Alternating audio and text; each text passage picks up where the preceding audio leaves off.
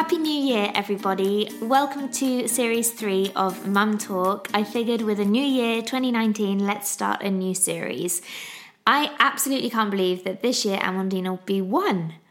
It's crazy. It's a crazy thought. I know not until September, but it's a crazy thought. Time just seems to be going so fast. On the 4th of January, Amandine will be 4 months old, which is insane. We went to get her 16-week jabs yesterday. I will come back to that.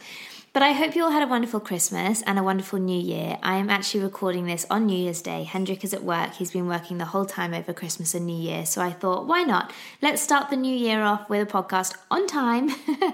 And I can fill you guys in on our Christmas break. Amandine is next to me on our Nuna Leaf chair. And she's getting used to that chair. She's not massively keen on that chair. But she might kick off. She's being pretty mellow at the moment. So I figured, why not use this opportunity to record a podcast? It's only going to be brief. I haven't got that much to fill you in on. But over the next couple of weeks, so what I'm planning to do with the podcast over the next couple of weeks is we will have a guest next week. I recorded a couple of podcasts over the Christmas period with guests. So one of them will go live next week, and then you'll have me again the following week, and then so I can kind of keep catching up with you, because I've had a ton of feedback in that you guys do want guests, but you also want to hear what's going on in the world of a new mum, and that's me. So I might as well use the opportunity to fill you in either side of speaking with guests. If you guys this is a good opportunity to say that if you guys have any suggestions for guests, then please do send them my way. I love having everybody and anybody on, so they don't need to be, doing anything in particular around birthing or working in baby care industry or anything like that. Just tell them to pop me an email and I can have a chat with them and see if it would be appropriate to speak to them on the podcast and share experiences with you. Anyway, so let me get back to our Christmas break. We went to stay with my mum over Christmas, which was absolutely lovely, but very different to how it's been when I have stayed with my mum before. For Christmas, it was literally my mum and my sister and I and Amandine and my mum's partner. And it was lovely, but for some reason, Amandine did not settle at all at my mum's. Now, before, I have been able to literally pick Amandine up, put her down anywhere to sleep in another cot somewhere. In France, it was super easy. She just settled in a cot. At my mum's in her cot, she's just been fine. I've been able to move her around. But this time, oh my goodness, no, I could not put her down anywhere. She would not go to anybody. It was really funny because in our last swimming lesson, the teacher said, "What's your Christmas wish?" And I very selfishly said, I'm really looking forward to being able to leave Amandine with my sister or my mum and go take a nap. That would be the best thing. Could I? Heck, no, I could not. I could not, literally, if I left the room, Amandine would start bawling. And she just needed attention all the time from me. Nobody else was any good. My poor mum, I think, got very offended because normally Amandine just goes to her really, really easily, but she just would not settle with my mum.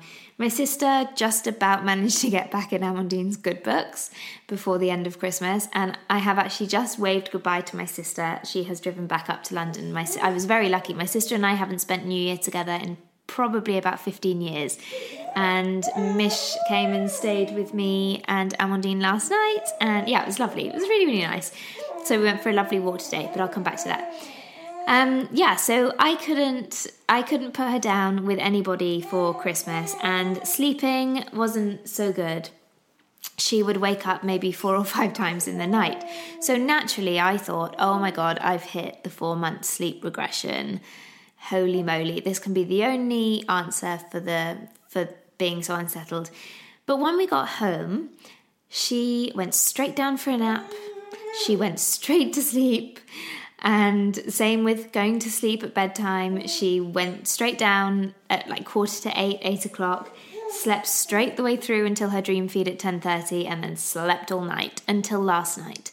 Last night was a nightmare. I put her down easy as pie. She slept all the way through to her dream feed at 10:30, woke up at 2 o'clock, woke up at 4 o'clock, woke up at 6 o'clock, and would not settle. There was like an hour of settling every time after she woke up. Now, I was a bit cheeky last night And I think there was a reason for it, to be honest, because she had her 16-week injections yesterday. I chose not to have them done in between Christmas and New well, I guess I did have them in between Christmas and New Year, but straight after Christmas, because I would have had to have done the car journey back home to my mum's, which I didn't really want to do. So I did them yesterday with my sister and took my sister along for moral support.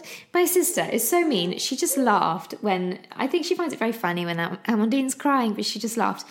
I, on the other hand, was very close to tears once again. Very close to tears. It's just horrific. It's the most horrific thing to witness. And this time, because I have seen it done twice before, for her, is it 8 and 12-week injections or something? The needle is so long and their thighs are so tiny. So this needle goes in an awfully long way. And it literally goes vertically straight down into the leg. Oh, it's horrific. So no wonder. Anyway, I once again heard Amandine cry like I've never, ever heard her cry before. And she had 3 injections, 2 in one leg, 1 in the other. Luckily, no rotavirus this time in the mouth. So what I did this time for her jabs was I gave her the Calpol first, because I don't know if you remember me chatting to you about this before, but she hates Calpol, hates it. It goes in and she spits it straight out. Yes, that's you. You hate Calpol. Yes, you do. And you might be able to hear her chatting away in the background. So I gave it to her before, hoping that if she wasn't already upset, she'd take it a bit easier. I think she did take a little bit more than she did before, but she still hates it. She puts it in her mouth and she's like, "Mummy, what the hell have you just given me? That's disgusting." I hate Calpol.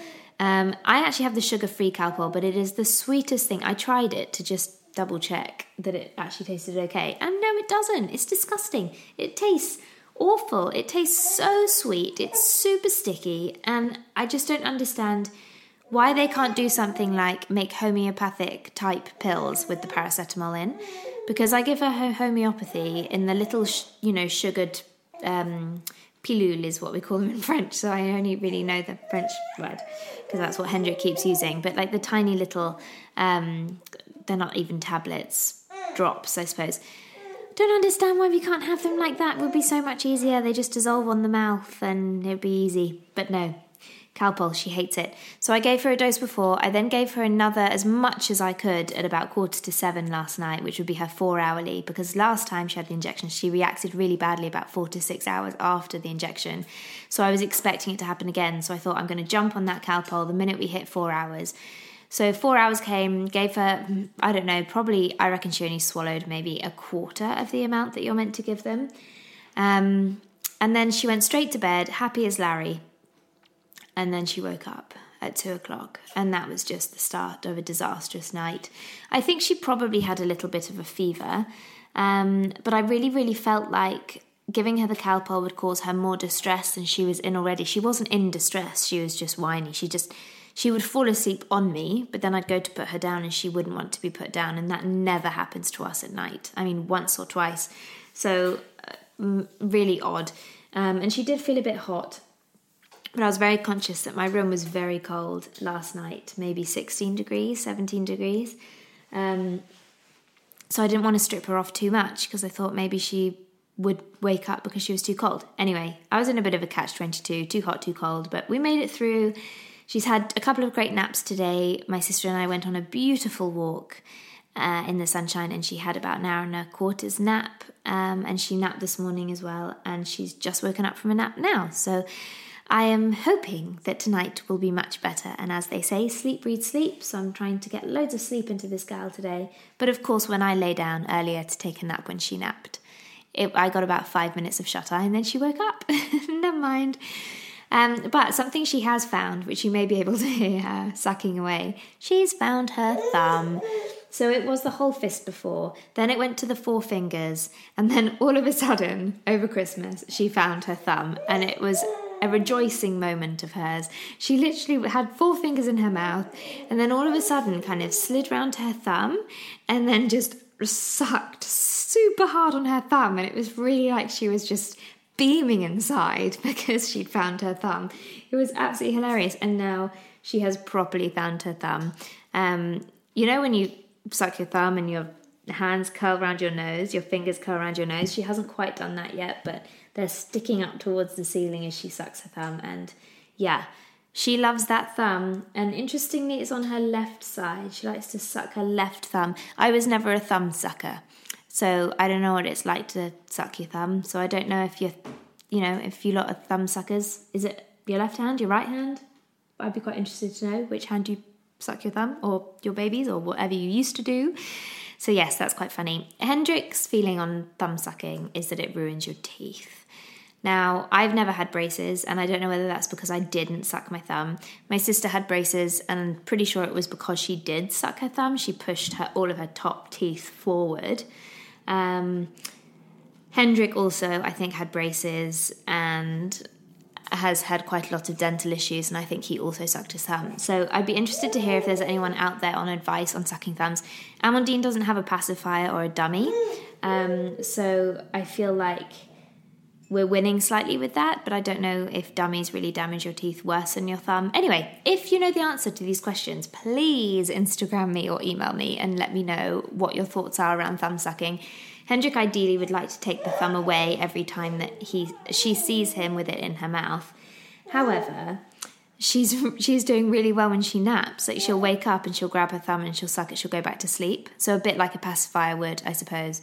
But it's under her control.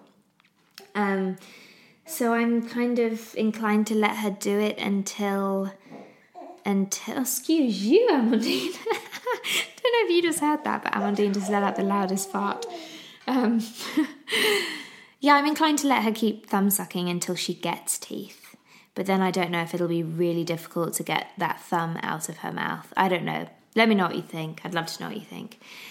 So, yeah, that was that on the thumb sucking. I don't really have a huge amount other to say other than when you go walking, oh my gosh, Amandine is actually doing a poo. She's doing a poo. Wonderful. Are you doing a poo on this podcast? Well, that will encourage me to make this a really, really quick one so I'm not waffling too much. But who else feels when they go walking they're totally out of sync with their babies? I did so much walking over this Christmas period. And luckily for me, I don't know if you saw on my Instagram, if you follow me on Instagram, but I stepped on my Ergo Baby buckles and snapped them just before Christmas.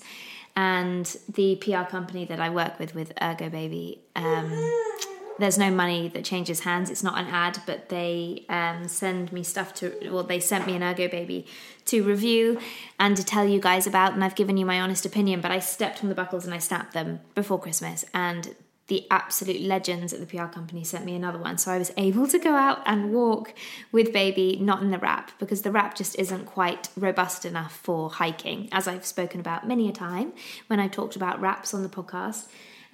So yeah, we did loads of hiking, but every single time we'd go out for a good couple of hours, I'd get back and be knackered. And Amandine would be wide awake and ready to play. How do you avoid that scenario? Because we're both hungry, we're both tired. Well, I'm tired, Amandine's wide awake, just wants to play and chat, and I'm exhausted. So yeah, it's quite a difficult one to get over. I can't really see a way around it really, because sleeping, going for a walk in the Ergo Baby is absolute guaranteed sleep, which is just brilliant for me because I can talk and I can chat with my family and have a bit of time to clear my head or listen to a podcast or something. Of course, Amandine got spoilt with gifts over Christmas, so much so that Hendrik said to me, this really is going to have to stop. She can't keep being this spoilt by family because otherwise she's going to be a spoilt brat. I don't tend to agree that she'll become a spoilt brat, but yes, it was slightly ridiculous.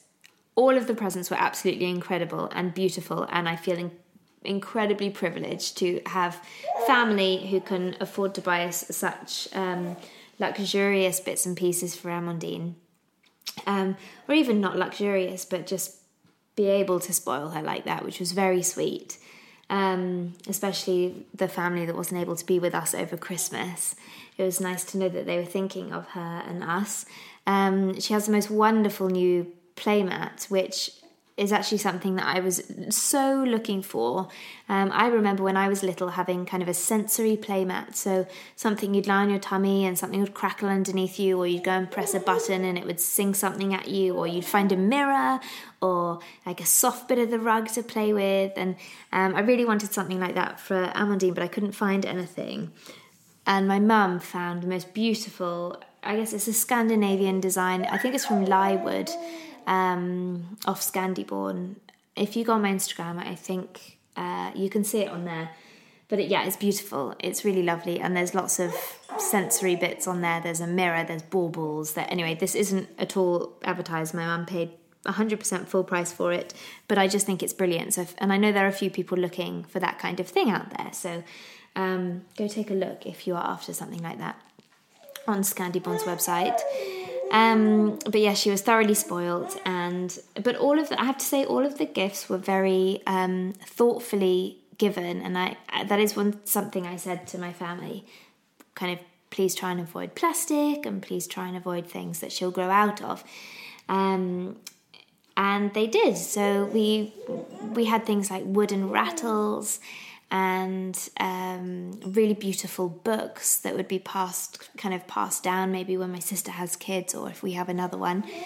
And there was my half brother's wife got someone to make us a beautiful quilt, again, that would be a family heirloom. So really thoughtful gifting. It was really thoughtful gifting, and very, very kind. So it was lovely, and no clothes that she would grow out of, which was awesome, because I'm really trying to cut down on the amount of things that she has. I haven't bought anything for the next stage of 6 to 9 months. We've got lots of 3 to 6 month stuff, and I'm just going to really try and have a couple of key things for the 6 to 9 months, and then just, vests and t-shirts and things, because she's got quite a lot of stuff, and there's just absolutely no need for it. And the amount of times that I go into her wardrobe and think, oh, there's just too much choice, it's stressing me out. A bit like my wardrobe, it's seriously whittled down now. And even though I'm tempted by the Boxing Day sales, I'm not going, because I don't need anything. I don't need to spend my money. And who cares if I wear the same jumper 5 times in 1 week? Hey, who cares? Anyway, I'm waffling. So I also thought I would share with you, just because it came to me over Christmas, a couple of features that I don't use on my camera, my baby camera, because I took my baby camera to my mum's house, and because I again thought about buying another one that was more portable, but actually this one was totally fine to move around. I have the Motorola, which has quite a big camera. It's not like the slimline Motorola, but I put it in my suitcase, took it with me. It was absolutely fantastic. I was able to attach it to the cot and use it that way. Again, I paid full price for this. This is nothing at all an ad, but I just know how much time I spent looking at baby cameras, and thought I would share a couple of the functions which I thought would be really important, but they are not important whatsoever. And if I needed to buy a baby camera again, I wouldn't get them as a feature, because I have not used them once. And actually I have used them once and it didn't work at all. So the lullaby setting on a camera, where you can play off your handset a lullaby to your baby, never use that, mainly because there's white noise playing in her room, and also I think it would disturb her a bit more and confuse her. And then there's also the talkback function. Maybe if you lived in the most ginormous house, or it really did work, your voice soothing them. But if I talk to Amandine when she's going to sleep, and a lot of the sleep books say not to talk to them when you go in, when I talk to her, it just wakes her up more. So I don't use that either. I don't use the microphone function. So I don't know if that's helpful for any of you if you're looking for baby cameras, just to know the 2 functions I don't use. I think we paid about £120 for our Motorola, so it wasn't the most expensive one you can get, but it wasn't the cheapest either. I would, if I was to buy a baby camera again, I would buy one with a video so I can see her. I do like being able to see her, because sometimes she makes noises, but her eyes are closed and she is not awake. She is 100% asleep. So I don't go up, because I know that she's in her sleep. Anyway, I think I'm running out of time, but I just wanted to tell you that this series, I'm going to be talking so far with a perinatal psychiatrist, a doula and an active birth teacher, and we're going to be talking a lot more about fitness during and post-pregnancy. So I hope you will stick with me through the next series of the podcast. We will have tons more guests as well, and I will catch up with you again, not next week, but the week after. Next week, I will be popping live a brilliant chat that I had with Marion, and we will chat everything fitness pre and post pregnancy, because I of course found out that I was pregnant around this time last year, and it was really helpful to know what I could and couldn't do in pregnancy. So hopefully if we share that with you in this chat, then that will help you out if you've just found out you are pregnant. All right, lots of love, and I will catch up with you next week when this podcast goes live.